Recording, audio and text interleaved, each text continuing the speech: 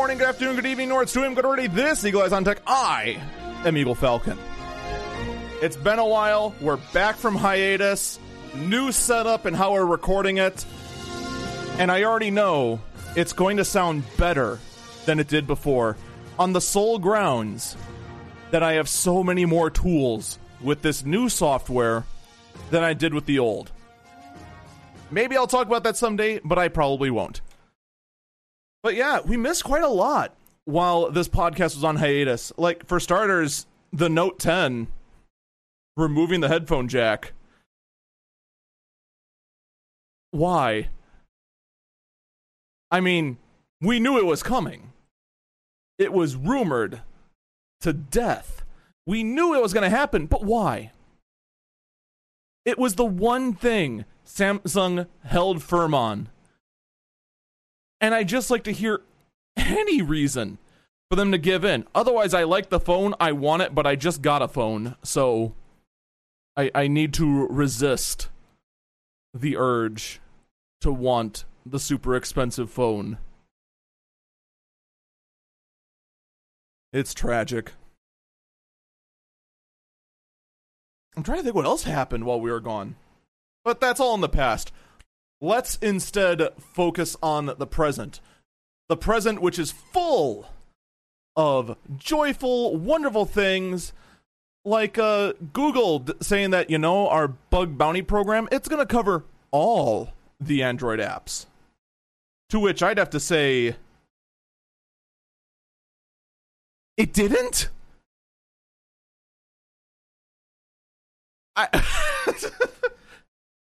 Maybe it's just me. Maybe I'm a bit old-fashioned or something, but I would assume if a company like Google says we have a bug bounty program, that it would cover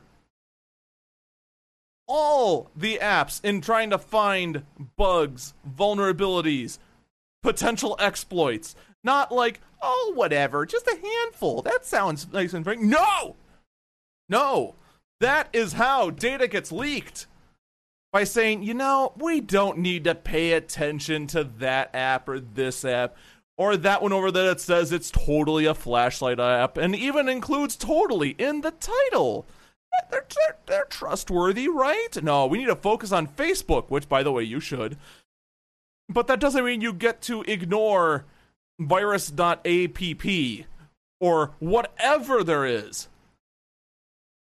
Now, the only problem with this is that it also only affects, as Rabbit Amoeba in the chat pointed out, it still only affects apps with more than 100 million installs. So, here's your goal, malware creators. Create your malware app. The instant you hit 50 million app downloads, pull off the market. What, I shouldn't be giving free advice? You want to know why I'm giving this advice? Because this restriction is stupid! Why? Why restrict to the ones with 100 million? What, 50 million people losing data or 50 million identity thefts is not good enough to pay attention? Give me a break. It's not even like they have to invest resources. It's a bug bounty program. The whole point of it is to have other hackers go and find the exploits for you.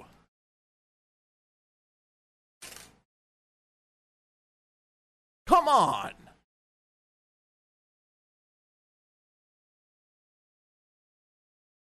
On a similar note, Google has also revealed that malicious websites have been quietly hacking iPhones for years. Yeah, this is the kind of news you want out. So yeah, for the longest time, iPhone users who are totally immune to viruses, that's like in fact, actually, that is actually a claim from Apple fanboys I have stopped hearing. For the longest time, every single Apple fanboy has always gone like, hey, Eagle, you're that PC guy, right? Yeah. Macs are way better because we don't get viruses. And that's what I heard the moment smartphones started becoming. Hey, you have an N? Hey, you like that Droid 4, right? Yeah, I like my phone. Well, we don't get viruses. Ugh, for crying out loud. But guess what? You've all been hacked. And it's been going on for years. And no one's done anything about it until about a year ago, when it was finally dealt with. Like, just think about that. The whole point of this hack was to steal data off your phone. It wasn't to hinder it in any sort of noticeable way. Just leech info, like your phone number that, I don't know, might have been used for spam call databases or scam call databases, or email addresses that could be used for scam emails. You want to know why I'm pointing that stuff out? Because that, by far, is the biggest problem in 2019. And it's hacks like this that may have led up to those sort of phone calls being the problem that we have now.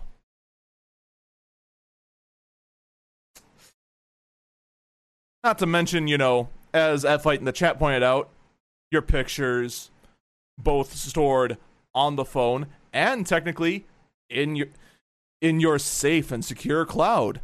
Because, of course, once you have access to the phone, which has access to that cloud database, well, it has access to that too.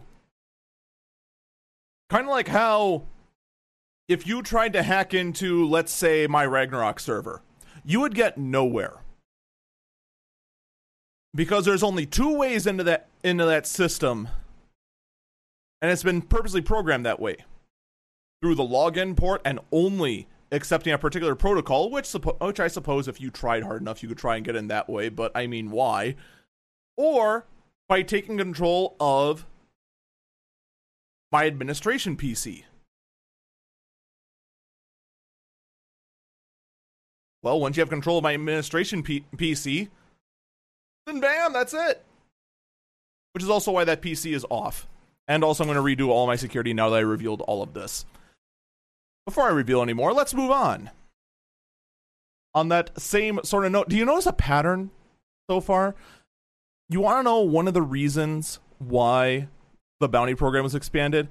Because Google Play has found that apps with 1.5 million downloads drained batteries and slowed devices because they were just doing wonderful stuff in the background.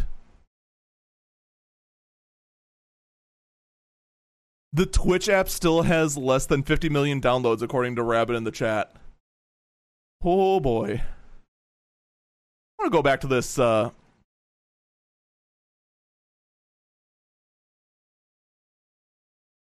Yep, that's still true, yeah. So even this Google Play app that they found with 1.5 million downloads that was committing fraud in the background, that would still not apply to the bounty program. And this thing was actively affecting the device because it was stealing CPU cycles to data mine the phone and steal as much blasted info as they could.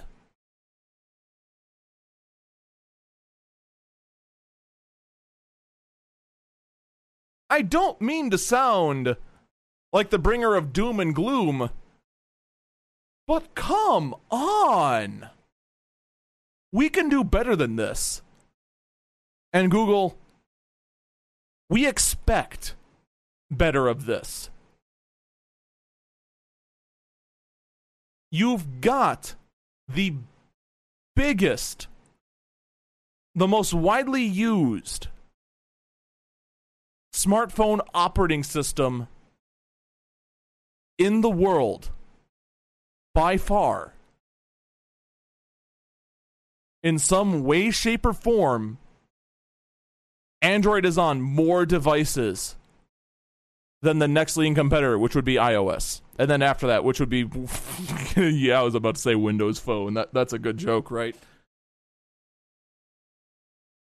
We expect better. But, It's far more important for Google to instead release new features for Google Photos that let you search for text that are in your pictures. So say if I was crossing into Chicago and I decided to go full tourist and had my picture taken next to a Welcome to Chicago sign. I actually don't even know if Chicago has a Welcome to Chicago sign. I would assume they do, but I'm not gonna lie, I didn't notice one the handful of times I've traveled down to Chicago, but I digress. I could now search for that and find it in the photo, despite the fact that, as the lazy bum that I am, despite the fact that I'm the lazy bum and never labeled it, I could find it that way. Yeah, that's cute and all, but I mean, Google, I'm not trying to tell you how to do your job, but maybe you should actually go and focus on the thing that matters. Come on! It's not that hard.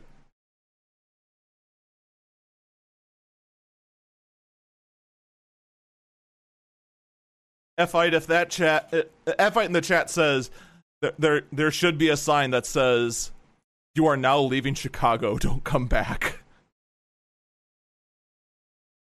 Yeah, that sign only shows up if a Wisconsinite like me is leaving Chicago.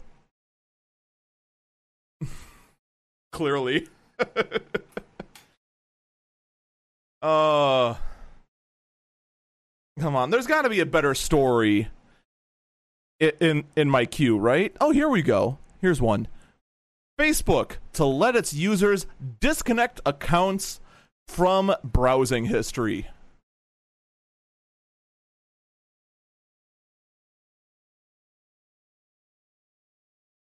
Okay, real talk here for a second. Who believes them?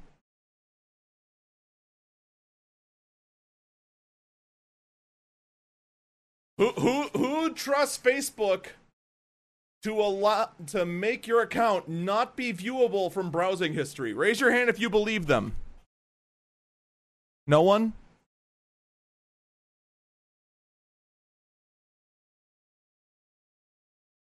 All right, let's be real honest here for a second. Does Facebook have any credibility left?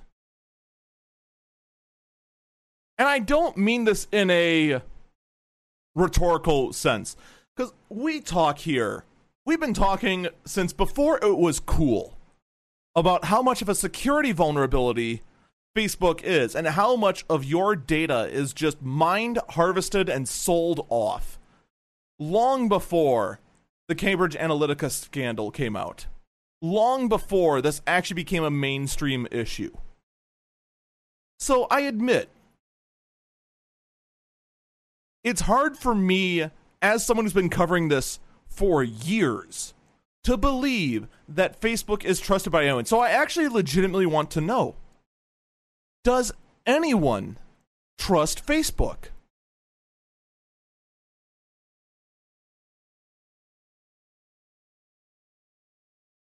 And I know I make the following point over and over and over again, because the more stories that come out about Facebook, that come out about how they treat your data, the more it just feels like, why?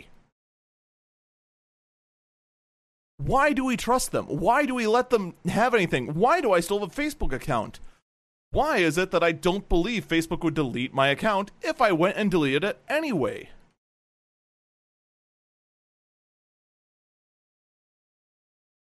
But there you go. Yet another story about how Facebook claims it is going to make sure that your data is safe in the hands of Facebook.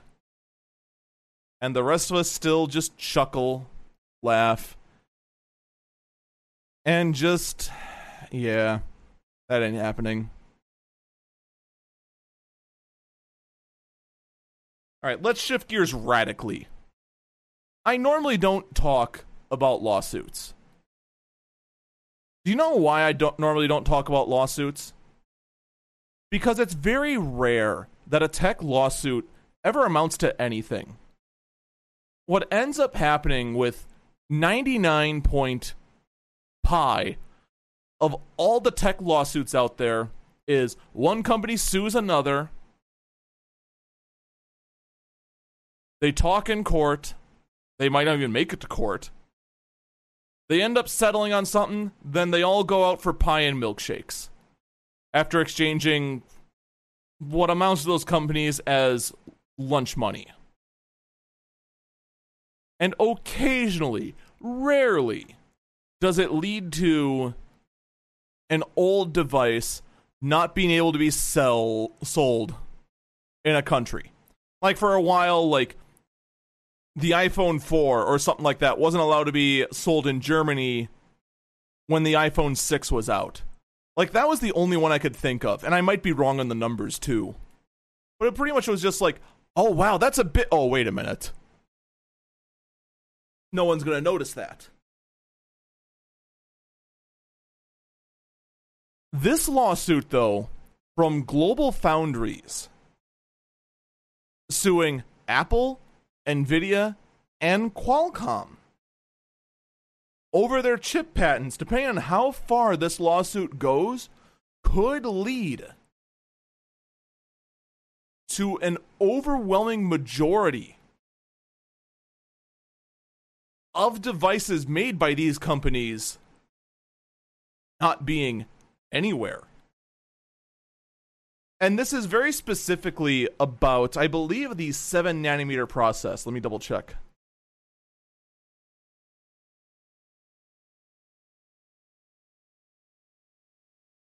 This particular model, oh wait, here we go.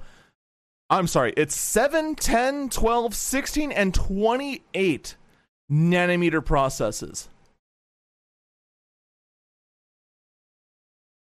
So that would pretty much pull every single iPhone, iPad, iPod Touch, as well as probably a few other products of Apple's. It wouldn't affect the Mac, though, since they use... Oh, wait, no, they now have that T2 security chip in there that Apple custom makes. So yeah, that would affect the modern Macs too, in theory. That would pull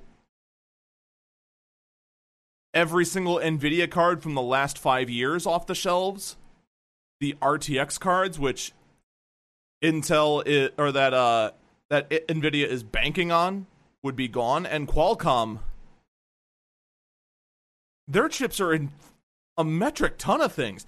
This actually has the potential, if this goes far enough, and if it goes sour enough, to pull a lot of technology off the shelves. And if this starts going sour enough, I guarantee you NVIDIA is going to very quickly start developing an 8 nanometer process.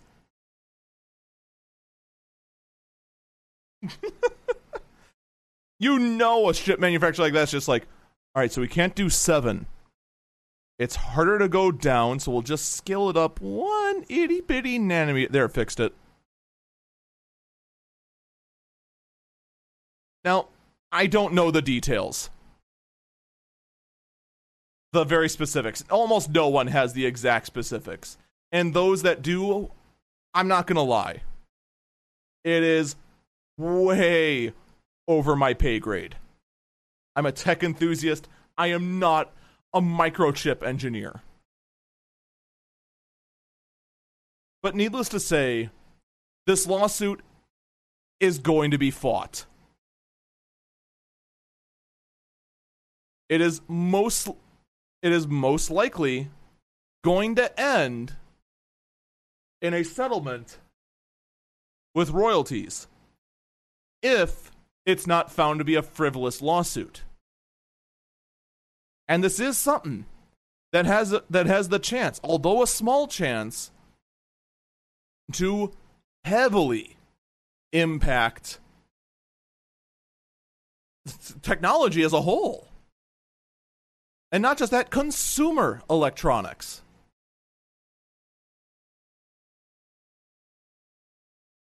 If Global Foundries is successful over this lawsuit, I guarantee you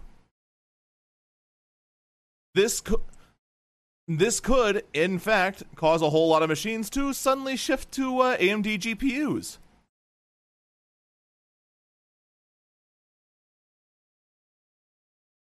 Now, people in the chat are just going, oh, it's just going to make your devices cost a little bit more because now they have to pay out the royalties. I don't think it's going to end in royalties because the few people who have talked out about this, TSMC in particular, who I'm not going to lie, I know nothing about, mostly because they're pretty much TSMC is pretty much used for industrial purposes only. And you would think, as a guy who has 3 rack mount enterprise level servers and 2 enterprise level workstations and an enterprise level mobile workstation, that I would know quite a bit about industrial computing. You would be wrong. Oh, AMD does their stuff at TSMC. Oh, never mind. Then this would affect AMD too.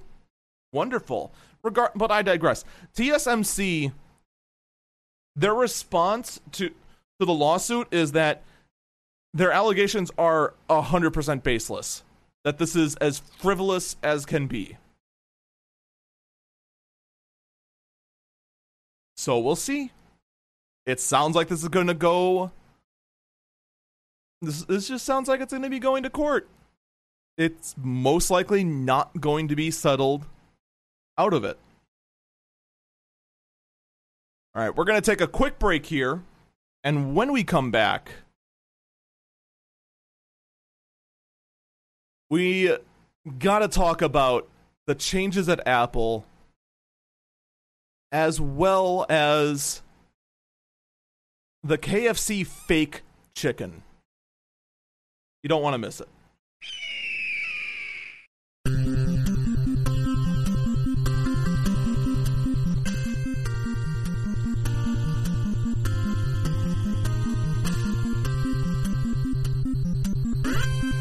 Welcome back, Eagle Eyes on Tech. I'm Eagle Falcon. So I'm going to start this segment with the whole concept of people are watching you. This isn't a secret to you. I mean, let's be honest, we've been talking about it for months. About how every single smart speaker has been listening in, whether you want it to or not. All right, that's no secret. But Netflix wants to get in on the gig. Now, in the past, Netflix, when recommending shows to you,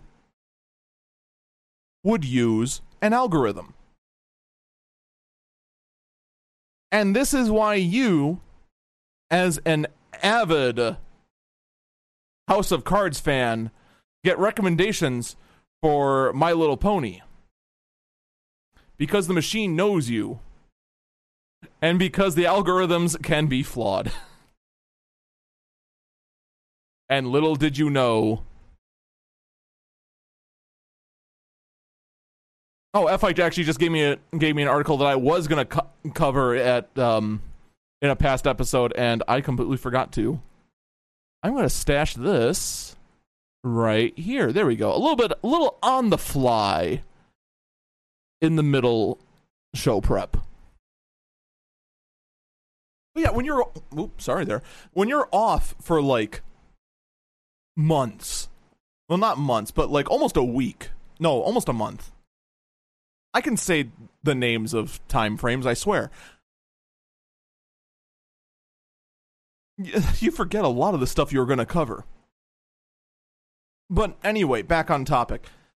So Netflix is now going to instead use people, actual human beings, to pick the titles for what shows up in your recommended feed for Netflix. Now, one thing that's not really said is,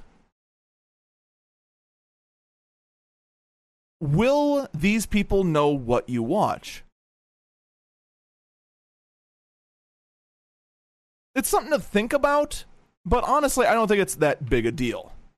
Because let's be honest, a lot of people, unless it's My Little Pony, you are going to confess what you've watched on Netflix. Because you can't help but when you see something good on a content provider like Netflix, to go to your friends and go, oh man, did you see episode 7 of, I'm going to say House of Cards again because that's the first thing that pops in my head. So, I mean, this isn't that big a deal, and it is nice to see them putting in a human touch rather than trusting the algorithm, which, I'm not gonna lie, when I still had Netflix, I don't anymore. I was getting really sick of some of the suggestions to watch.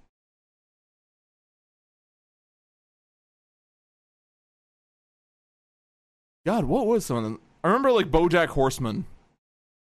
It just didn't look good to me, and it just kept popping up over and over and over again. And just like the title card alone just looked terrible.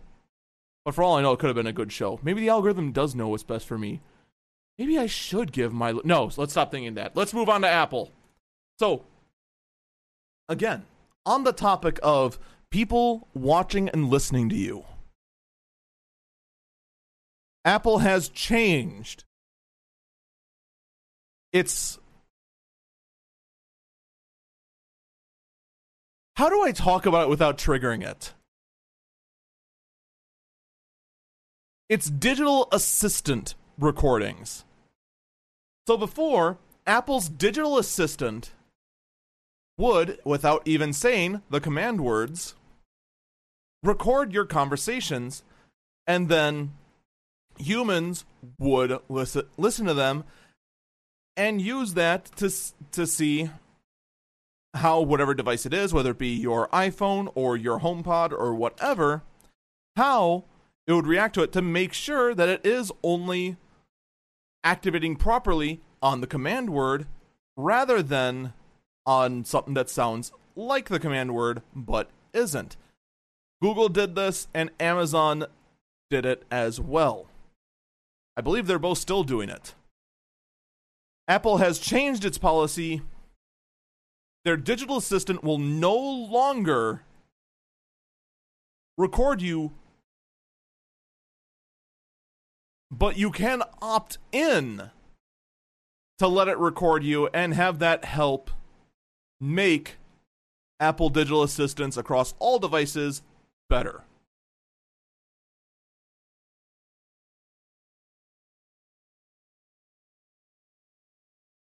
Now, you're expecting me to go, yeah, right, like, we believe you.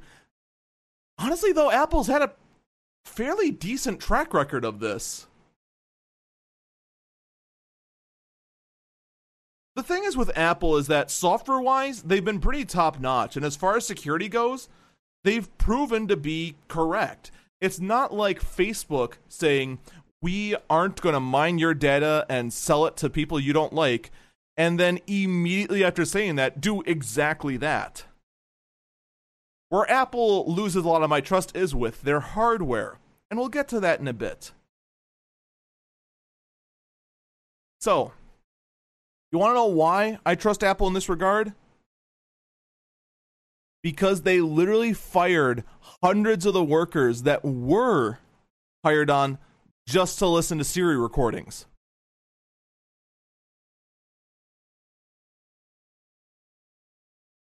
There's an old proverb. Actions speak louder than words. And although hundreds of people are now without work, which is a shame, I'm sure they will find work, though. Most of them are, in fact, technical engineers. It's not like there's going to be a shortage of those jobs there. But to go ahead and shrink that, to shrink that, what's the right word I'm looking for? that department, that speaks a whole lot louder than their press announcement I just said, where having your digital assistant recordings reviewed being an opt-in rather than an automatic.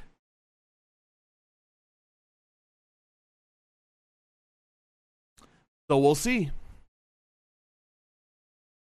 I am sure, however, Amazon and Google are not going to do anything of the like. They are still going to listen in on you. And I'm sure my Echo, that is sitting in my bedroom on the opposite side of the apartment, is trying to listen in to what I'm saying right now and can't. Little does that little Echo know, it's far easier to just spy on me by watching my stream. It's true. All right, let's talk about the Big Apple news. This, by far, is the biggest piece of Apple news. Long have I been talking about how Apple has become more and more unrepairable. And in fact, the only way to repair most of the stuff is to take it to an authorized Apple repair shop or to Apple themselves, and in a lot of cases recently has been repairing the stuff poorly or charging way too much to repair it. Apple has now released a program to try and change that. You can now buy Apple parts if you are a repair shop. So you have to have a physical location dedicated for repairing. And then there are two different prices for any of the parts. The price is just buy the part straight out and return pricing. And honestly, the prices aren't that bad, at least from the list I've seen. And I admit, getting this kind of information is a little difficult for me because, of course, although I was a computer repair shop, I'm not anymore. So just saying, hi, I am Eagle Falcon. I live in a hole in the wall. Can I repair some iPad phone things today? They're going to tell me to go home. I'm drunk. But shops that have applied for it and have looked up information are finding that a lot of the prices are fairly reasonable, and that a respectable amount's taken off if you return the broken part to Apple, rather than just buying the parts straight up and then keeping a stock of those parts, which, by the way, is how a good repair shop does it. I mean, let's be honest. You come to me with your laptop with a dead hard drive, you are hoping I can have that laptop up and running again the same day. It's just true. To wait, which is what you had to do in a lot of these shops, to wait over a week for, say, a professional part, it's just no. Just no.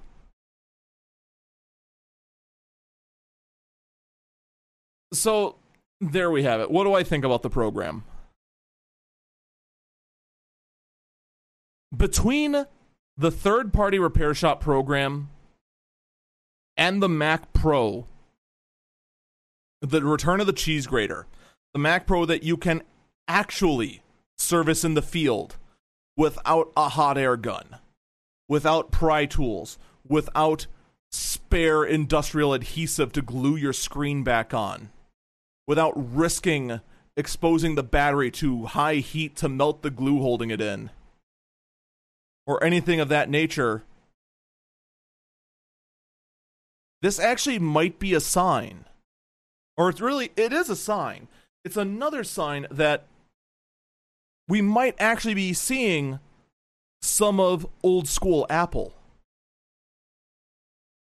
Because let's be honest, if you didn't know the old Power Mac generation of computers, if I told you that Apple made an all-in-one that you could replace any component you wanted if it broke down and all you needed was a screwdriver, you would call me a liar. You would say there's no way. But it's true. The iMac G5 was absurdly easy to fix. The original unibody MacBook Pros. 8 screws off, there you go. Access to the motherboard, to the hard drive, to the RAM, to the battery. It's all right there. And anyone with even moderate experience of working inside a laptop could replace basically any component in those MacBook Pros. Now? Oh, your hard drive's dead. Oh, well, I guess you need an entire motherboard because every single component is soldered onto the board. Or, solder on the new SSD. For funsies. And then pray it works. Because, of course, if it's not the exact kind of chip the board expects, it's just not going to work and brick itself. Oh, your RAM died? Your RAM's throwing off a weird glitch that's causing the whole computer to be bricked? Oh, well, new motherboard. It's dumb. Straight up. And to see Apple start going down the path of being more repairable does give me hope that Apple will go back to their roots, to the olden days of looking both sleek, amazing, and still being powerful and running hot, and actually being back to being the Apple I respected. Because nowadays people don't believe when I say I used to like Apple products. And I would look at PCs and Macs equally. A Mac looks much better. Its operating system is easier to use if you are new to computers. There's definitely benefits to using a Mac. I prefer using PCs for this, that, and the other reason. And also because, well, I can find PCs for frickin' pennies on the dollar compared to a Mac. I mean, heck, my HP Z800 that I use to stream on. What's the Mac equivalent cost? Oh, $800 on the used market. How much did I pay for the Z800? Oh yeah, $150. Hard to beat that, isn't it?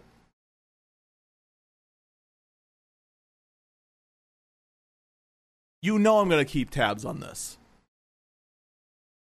Because on one hand, I'm hopeful. On the other hand, my eyes are narrowing, and I'm watching them like a hawk. To see, is this just a one-time gesture of faith? Is this just Apple saying, all right, you know what? We want Pixar back as a customer, so we'll give them a Mac Pro. And hey, we want to look good to everyone talking about right to repair, so we'll release this program. But we're still going to keep doing our stupid nonsense of soldering RAM and SSDs and processors and everything onto the blasted board when you could just as easily make them socketed and not sacrifice any sort of thickness whatsoever.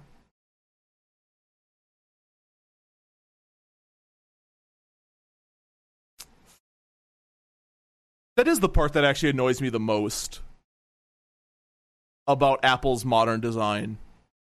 There's no reason for them to do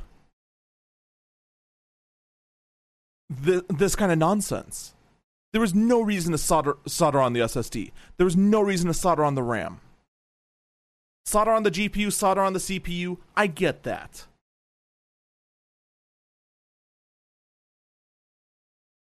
But they could have had the same thickness and had the SSD and the RAM socketed.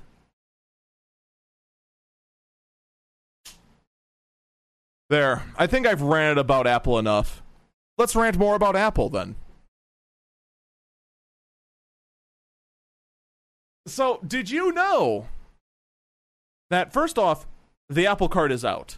You can now, in fact, get your Apple credit card and lock yourself to being part of the Apple family for as long as you have this credit card. Well, Apple has decided this thick, it's not thick, but this heavy titanium, this premium, elegant-looking credit card. The physical card itself should not be exposed to denim, or, and this is my personal favorite, it also should not be stored in leather.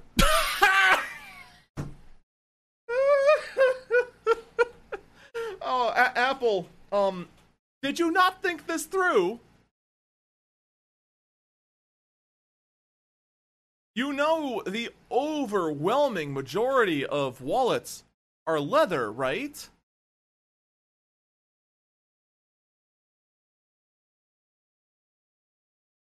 How is it? I mean, okay, I keep saying this. I know Apple has made some dumb choices recently that have just led to their own demise. Like frickin' plopping an 8-core processor into a laptop and keeping the cooling solution the exact same, so the blasted CPU stays at 97 degrees Celsius, which, by the way, super not good for the laptop. And then people complain when it thermal throttles, and they're like, I wonder why it's doing that. Maybe it's because you put one frickin' heat pipe on it. Yes, it still bothers me. Alright, let's make a credit card. Oh, by the way, it discolors when exposed to leather. Well, no one uses that, right? Yeah, only like 90% of people use leather or fake leather. I have seen a lot of people use nylon. A few rare exceptions, like F-Fight in the chat, use snakeskin, which, by the way, never actually seen a snakeskin wallet in the wild. I just know they exist. Maybe that's what I should hunt for, and then stare at the price, and then either be... Well, actually, either way, I think I'll be surprised. Because it's either going to be higher than a number I imagine, or way lower than a number I imagine.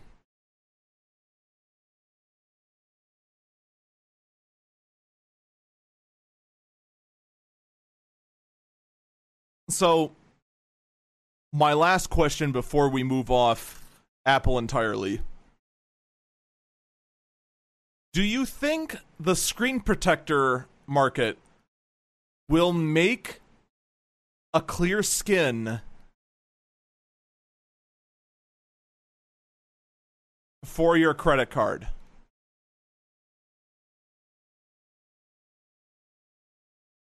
I mean, I went and got a hybrid glass thing for my cell phone. Will that exist for the credit card? All right. One last story before we get to our last break.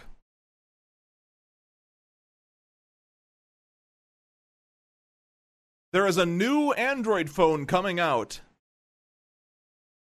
and it is trying to keep alive the dream that I have had for the longest times when it comes to mobile technology.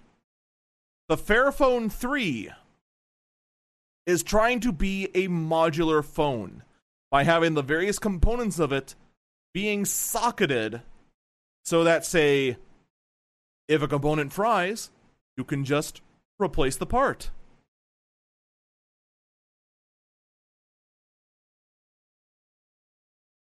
For someone like me who can actively go and repair a whole lot of components, and who has actually gone through and repaired countless laptops, desktops, and that's about it, because I never got a heat gun and pretty much never wanted to touch tablets. I'm sorry, but I do not trust myself melting glue. I am fairly certain that I am going to shatter a screen with a heat gun. But I digress. To me, what the Fairphone 3 is supposed to be is is like a dream to me. And I don't know about anyone else, but just the concept of saying, hey, we have this phone, and you could go ahead and just change your battery if it dies. Change the system on a chip if it dies. Or the cameras, or whatever. Or just upgrade them over time.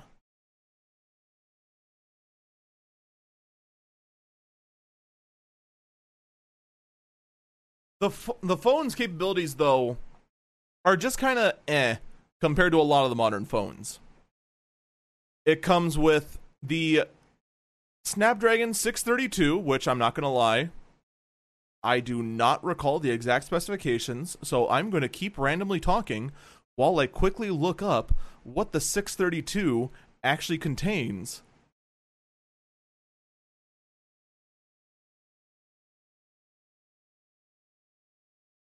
And this is already becoming a chore.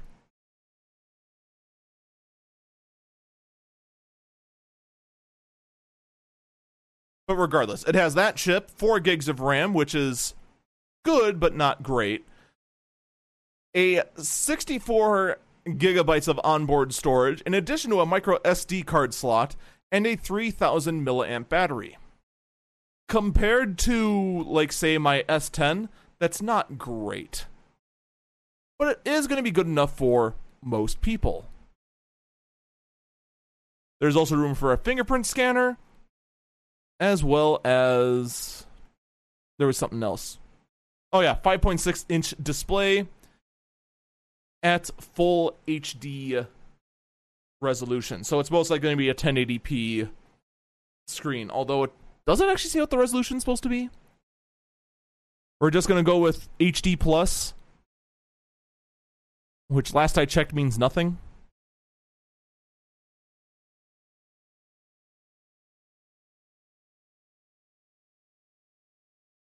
But regardless, the phone will be $500 or 450 pounds for those of you across the pond. I'm sorry, 450 euros. I know my foreign currency symbols, I swear. The Z stands for Zenny, right? Actually, that probably is a foreign currency. Now that I actually think about it, I think it actually is. Anyway, before I start being stupid, there is room for a headphone jack. It is going to use a USB Type-C cable. It's a bit on the expensive side for what it is, to be perfectly honest. That's what this article says too, and I have to agree with them. Like, the specs are what I expect from like a $400 phone, so you're paying an additional $100 for the modularity.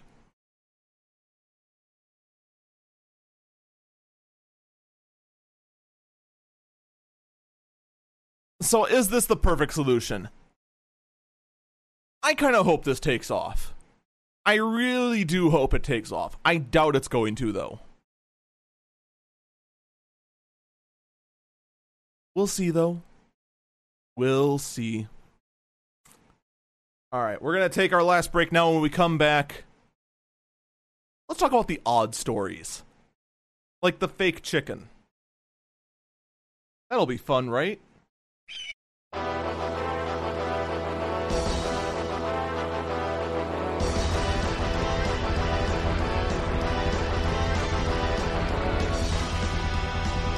Welcome back, Eagle Eyes on Tech. Of course, I am Eagle Falcon. So, remember the Impossible Burger? the entire concept that I almost have a vendetta against, mostly because it showed up at CES and took several Consumer Electronics Awards, even though it is not a consumer electronic, it is an emerging technology. Yeah, well, they're back. And this time, instead of simulating beef, they are simulating chicken. And they are partnering with KFC to sell their synthetic chicken.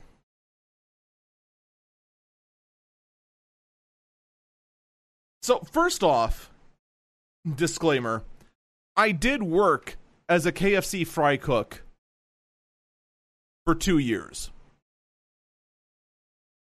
So I actually do know a lot about the process of how KFC cooks a lot of its chicken. And I think you're expecting some deep, dark secret. Some sort of reveal that they don't use real chicken. It's all just like ground up pink slime or something of that nature. But it's not, actually. It comes to each of the chicken comes to each of the restaurants pre-cut. So we don't have to cut up any chicken there, but we do rinse it. We did flour it on the spot. We did have to mix our own flour. And all that sort of jazz.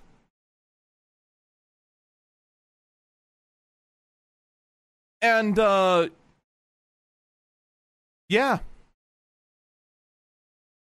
There really wasn't a whole lot. There wasn't really a whole lot of secrets. The only thing that was actually possibly terrible is that, a lot of the KFC places use their frying oil long past after it's had too many fires, and it just leaves a nice burnt taste in the chicken. If you kind of smell that, that means that they're using oil that should be changed. And if you really have an urge for KFC, go to a different one. That's honestly my recommendation. In addition, it's all better fresh.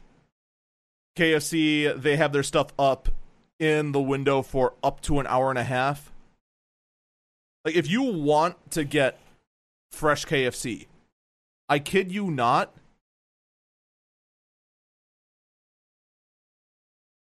4:45 is when you want to get there. Because at about 4:15 is when they start firing for the dinner rush.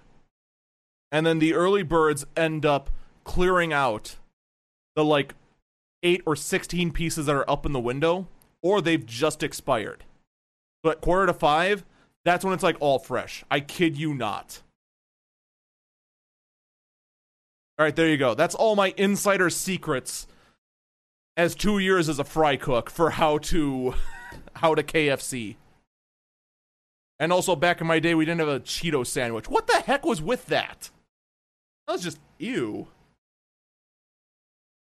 Ew. No.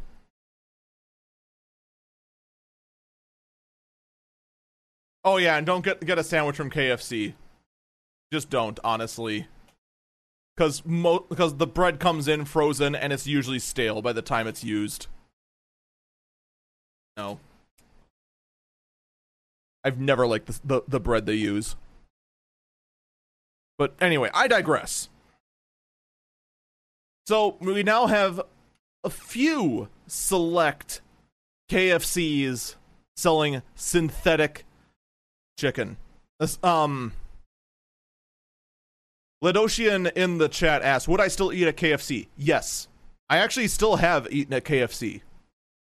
The only things I just haven't... The only things I don't get are, the sandwiches. And I don't get the coleslaw. And honestly, that's nothing to say bad about the coleslaw. The coleslaw is still fine. But, when it's being mixed up and when you're working at KFC, you have to mix it up by hand. it looks so unappetizing. And then we let it sit for 2 days to marinate. After it's marinated, it looks exactly as you get it, and it tastes just as good. But before it's marinated, it is an image I can't get out of my head. So, I don't get the coleslaw, and that's the only reason why. I also wouldn't get stale biscuits either. Those biscuits are only good fresh out of the oven. So, yeah, there you go. Maybe that means I have low eating standards. But anyway, yeah. The first thing I noticed about the synthetic chicken. First off, they look like giant nuggets. Like, straight up, these look like what they have in this bucket just straight up looks like giant chicken nuggets.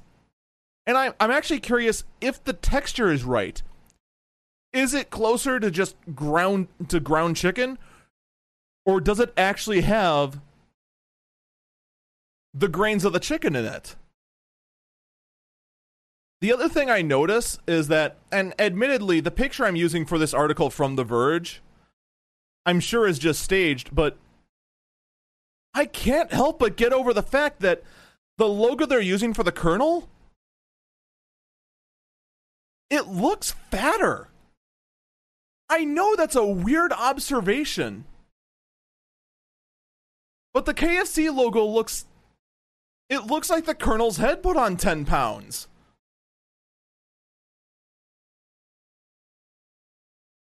And I know as someone who's overweight like myself shouldn't be commenting on that. I can't help but see that. So, naturally, the first thing I think of when I hear, ooh, synthetic chicken, I think no one is going to buy this. But then again, I also thought no one's going to buy the Cheeto sandwich. And people bought it. No one's going to buy a mashed potato bowl. Boy, was I wrong about that one. And honestly, I tried it myself. It's actually pretty good. I had to admit I was wrong there. But come on. Synthetic, fake, plant-based chicken. No. It cannot sell. It's just going to go cold in the window, right?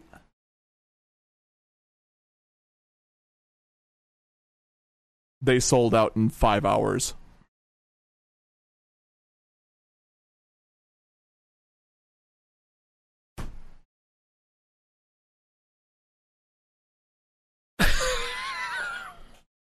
Why?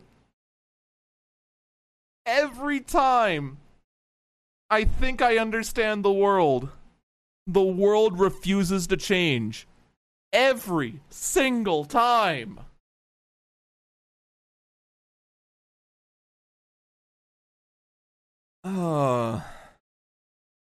Let's get off the weird world for a minute. Let's move on to Valve for a second. The Vive port, which is apparently the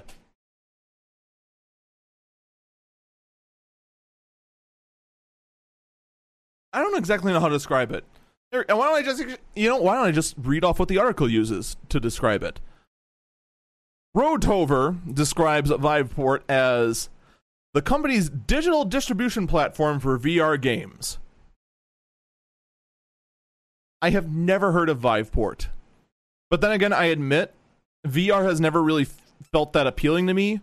But then again, I'm also the guy who finds a $250 computer and thinks that's too expensive. So I'm more than a little bit of a penny pincher when it comes to that sort of stuff.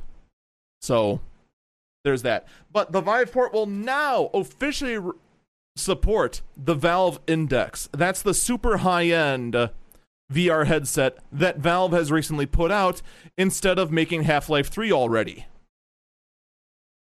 To which I say, yeah, okay, that's nice. It's nice to see that, unlike some Epic game stores, that other game stores are willing to work with other vendors to make sure that the consumer, the user, is always happy, rather than doing such things like the Epic Game Store in making sure that if you wanted something, you have to go download their product and that you are doomed forever if you don't want to download that product, Epic. Yes, I'm still bitter about Borderlands 3 being an Epic Games Store exclusive, and yes, I'm skipping on Borderlands 3 until it's in the Steam store. I'm sorry, they are still on my list. I just can't forgive it.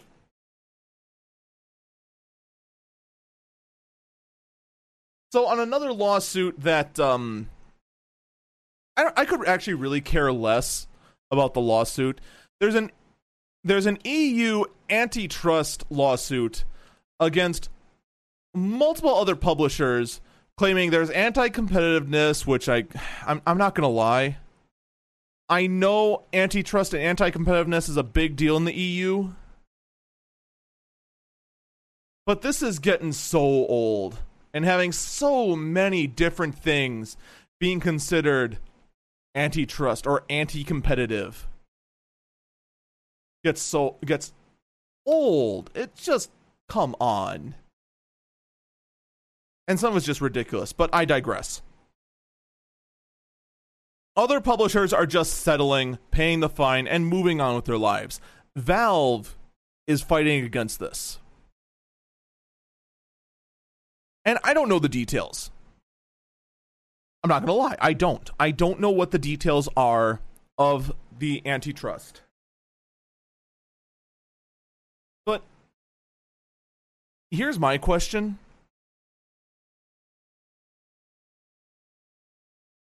Oh, actually, I just found what it's about. Just scanning over the thing.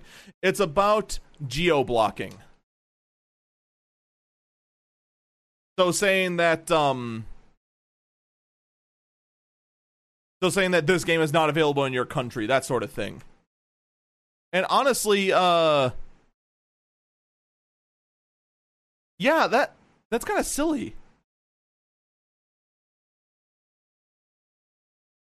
So yeah, Valve, go ahead. You fight this. So they're fighting against that. But here's my question. So the EU files an antitrust against Valve because they go ahead and say, you can't get this game in your country. And more likely the reason is because that game developer doesn't want to adjust their game for that country's particular laws. Let's be honest, that's why most geo-blocking happens. Basically, this is like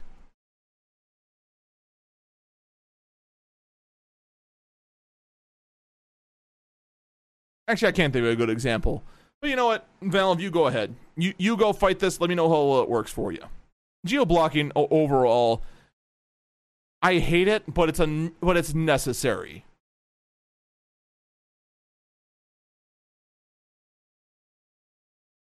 All right. You know what I forgot existed? I forgot Razer had dedicated stores.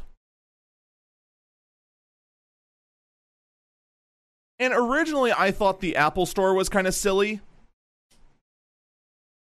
Because in the end, Apple, at the time they opened up their stores, they only had 6 products. MacBook, MacBook Pro, iMac, Mac Pro, iPod, Mac Mini. How do you open a store with only 6 products? Razer, it's almost worse than that. Because, I mean, as far as major products, what does Razer have?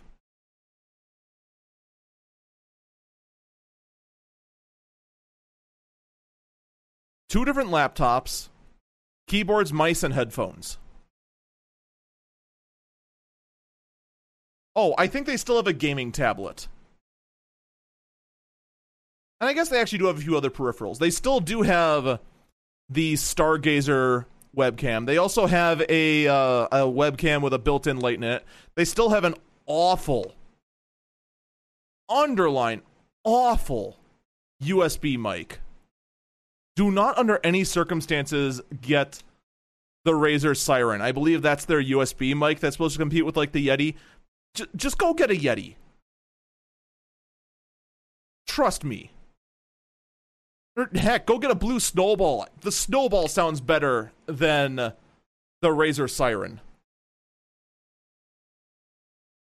I kid you not. And then there's also this webcam right here. I was actually suckered into this. The Razer Stargazer. This was a regret of a purchase. The frickin' 3D depth sensing camera that well, yeah, no. It's not good. Even as a camera, it's terrible. The depth sensing works, and it was actually hilarious on the few computers I got the depth sensing automatic green screen to work on. It was kind of hilarious watching my shoulder fade out of existence. But as a camera, no. It made me look like a grayscale ghost. That's just not good for broadcasting, like, at all. But, you know, their keyboards are okay, although my Razer keyboard's starting to go. My Razer mouse has been great, though the padding is falling off. But regardless, Razer is opening their biggest store yet in Las Vegas. All right, road trip, let's go. September 7th, this store will be open, and it will also be an esports arena in addition to that.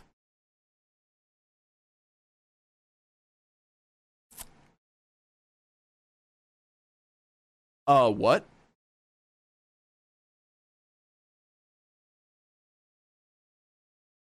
I mean, I'm not gonna lie.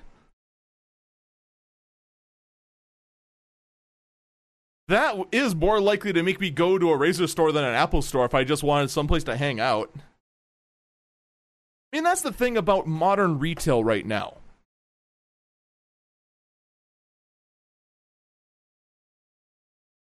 Why go to a store to get something when you can order it online? There's only two reasons to go to a physical store than just ordering it online in today's day and age. One, you want it today. Or two, you want the experience of actually going to the store. The store actually provides something. Which is kind of why GameStop is trying to rebrand themselves as sort of a gaming hub rather than just being a store that is full of overpriced used games and a salesman that tries to tell you to frickin' sign up for everything under the sun.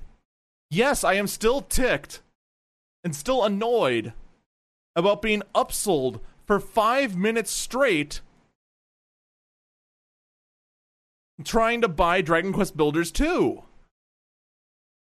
It was bad enough I had to travel to 8 different stores just to get the blasted game, but then to have 5 minutes of my life that I'm never going to get back, by the way, being told to go ahead and you should sign up for our pro program. No! What part of I only have $66 on me did they not understand?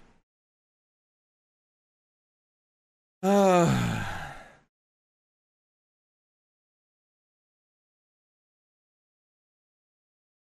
yeah, as far as store strategies goes, this is amazing. This is great. I kind of want to go there. You know what the problem is? It's in Las Vegas. And trying to get time off in my line of work is like pulling teeth. Ugh, it's just not happening. All right. Well, all right. I said this on the early bird briefing. And, well, I've got to say it here, too, because I made the prediction originally here on Eagle Eyes on Tech.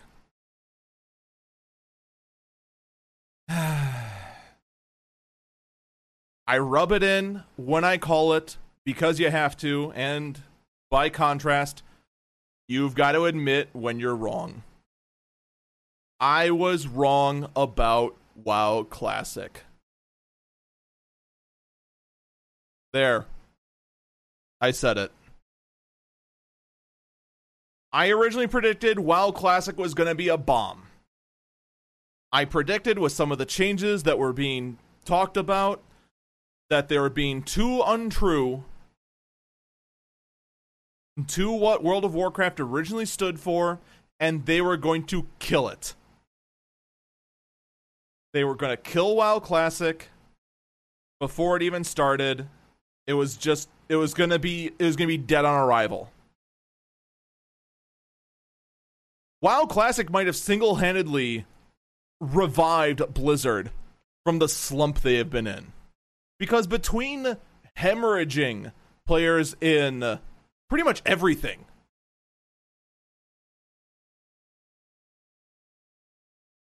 like freaking Overwatch and Hearthstone have been their two biggest draw-ins, and Hearthstone's usership has been plummeting, and Overwatch's usership has been dropping. Not plummeting, but it's been dropping. And then, of course, with Diablo Immortal being announced, and a whole lot of stories about reorganizations and other such restructuring within Blizzard, it just, and they lost Destiny 2. Thank you, Megalith, in the chat for reminding us about that too. Like, Blizzard hasn't been doing hot. It's just been bad decision after bad decision, and hey, don't you guys have phones? After bad decision after bad decision.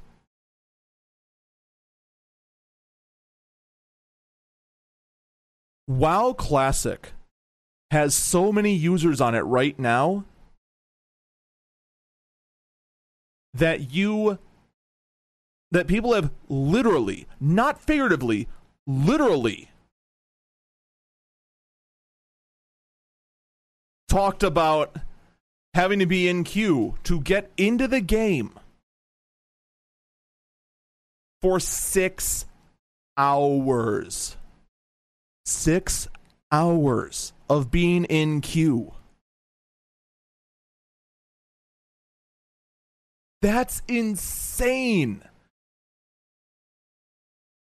And yes, all the old WoW memes are back, including the WoW queue simulator.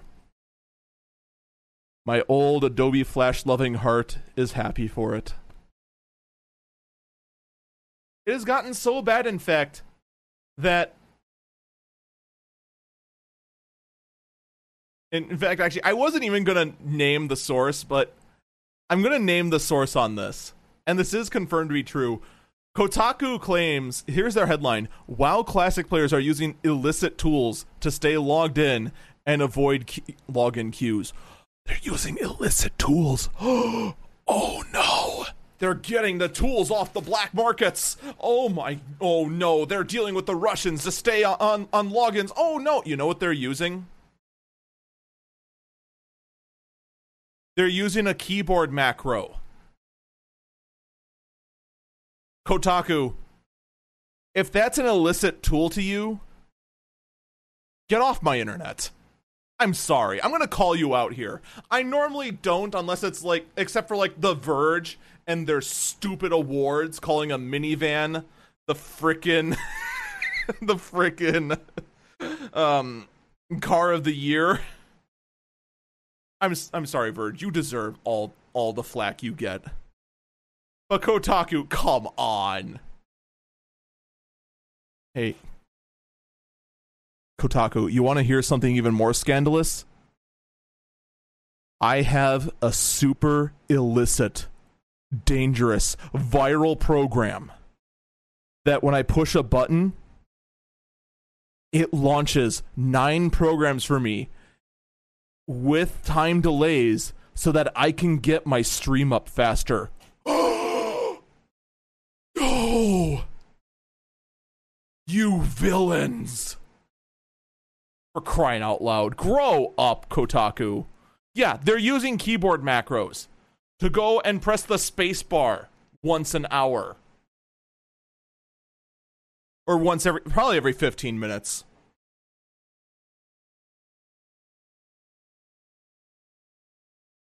Look out.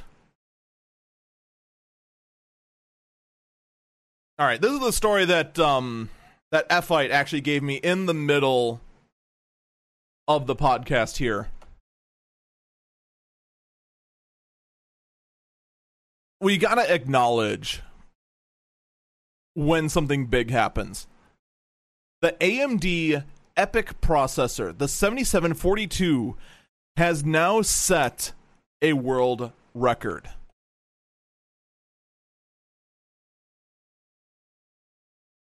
Yes, this actually is kind of a big deal. The actual... What's the world record in, actually? The Cinebench V5 benchmark record. This was done with a Dell PowerEdge R840. Wait, the 840 uses EPYC processors? That's kind of surprising. That's normally not how Dell does their... regardless.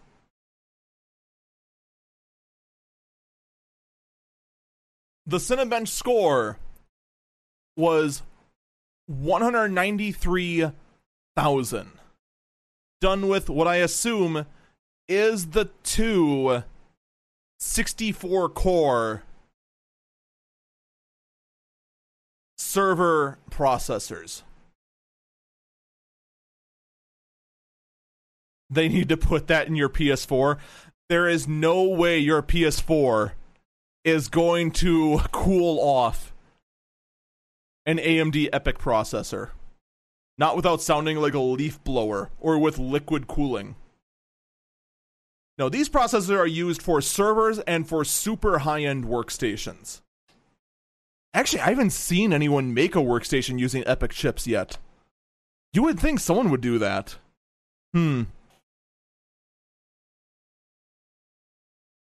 But there you go. So I'm waiting for it, Dell, HP, Lenovo. You guys are the big boys when it comes to raw CPU horsepower. I expect to see your workstations with these two chips on it on the used market in 2 years. Get on it. Come on, I know how this works. You make it now. Company leases it for 2 years. It ends up in a lot, and I buy it for $200. So that I can brag about how I have 128 cores in my system. Come on, I'm waiting for it. Alright, real talk though, even if I manage to get a hold of a system running two of these EPYC processors, there is no effing way I am ever going to be able to use 128 physical cores clocked that low.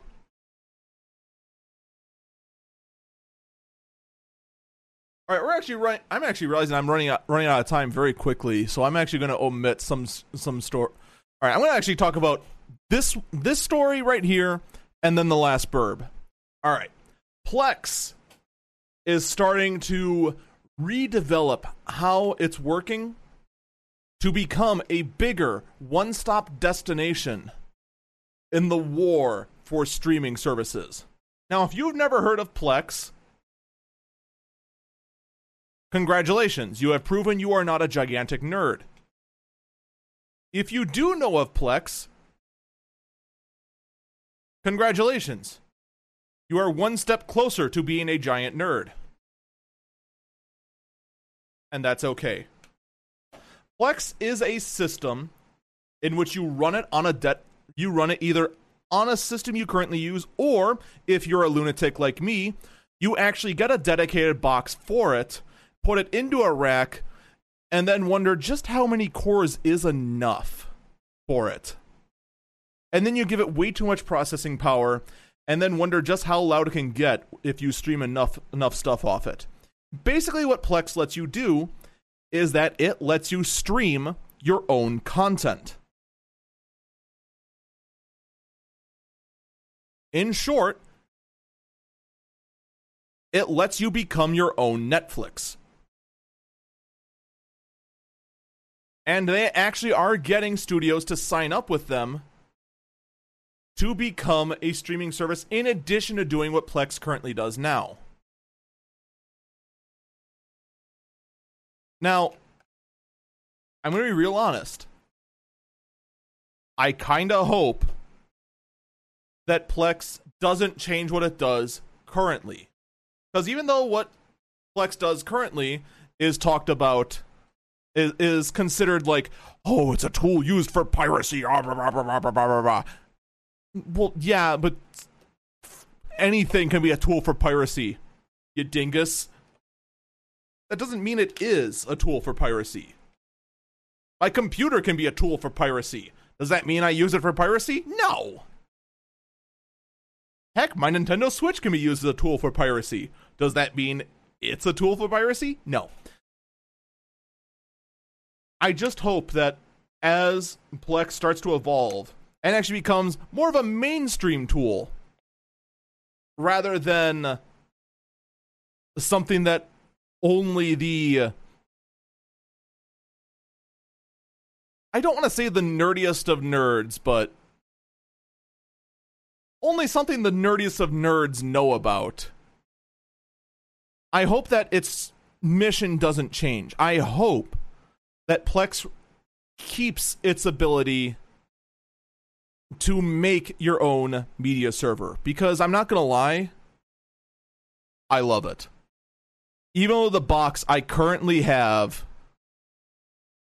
is a piece of garbage for Plex, I love my Plex server.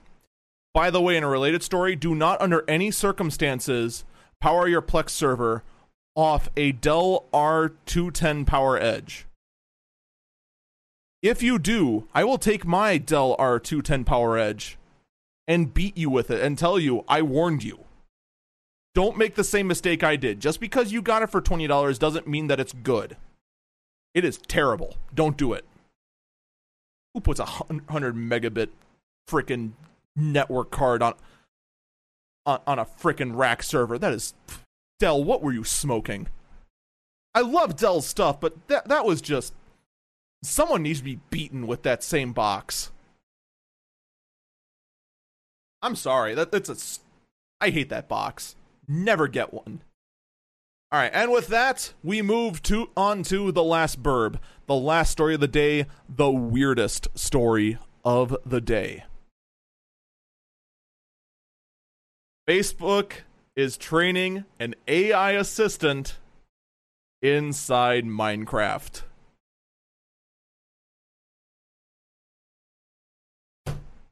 What? I'm sorry, what?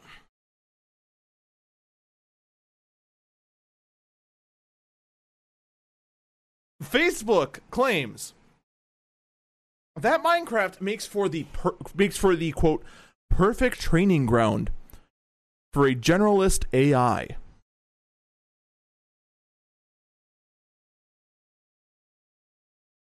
So, I don't mean to sound like a complete sellout, and before I sound like a complete sellout, I assure you that the following advertisement I was not paid for, and is in fact all done as a joke.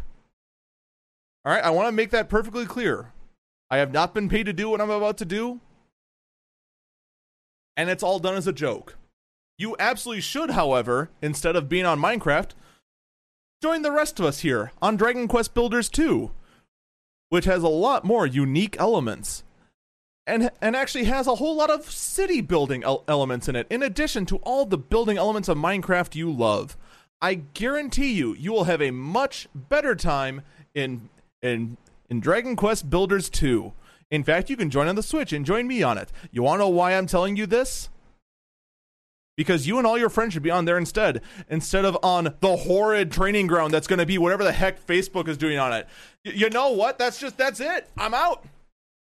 Ayo Shaw, you are wrong. There are creepers in Dragon Quest Builders 2, except instead of creepers, they're boulders. And they will beat you up a little bit first. But oh my god. Can you frickin'... Why? Of all the tools in the world, you use Minecraft.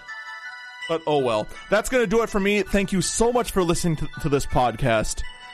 Be sure to check out my Twitch channel at twitch.tv/EagleFalcon, the central hub for it all at EagleFalcon.live, and also our daily podcast, the Early Bird Briefing, which you can find at wherever you found this podcast, iHeartRadio and the such. Take care, and see you next time.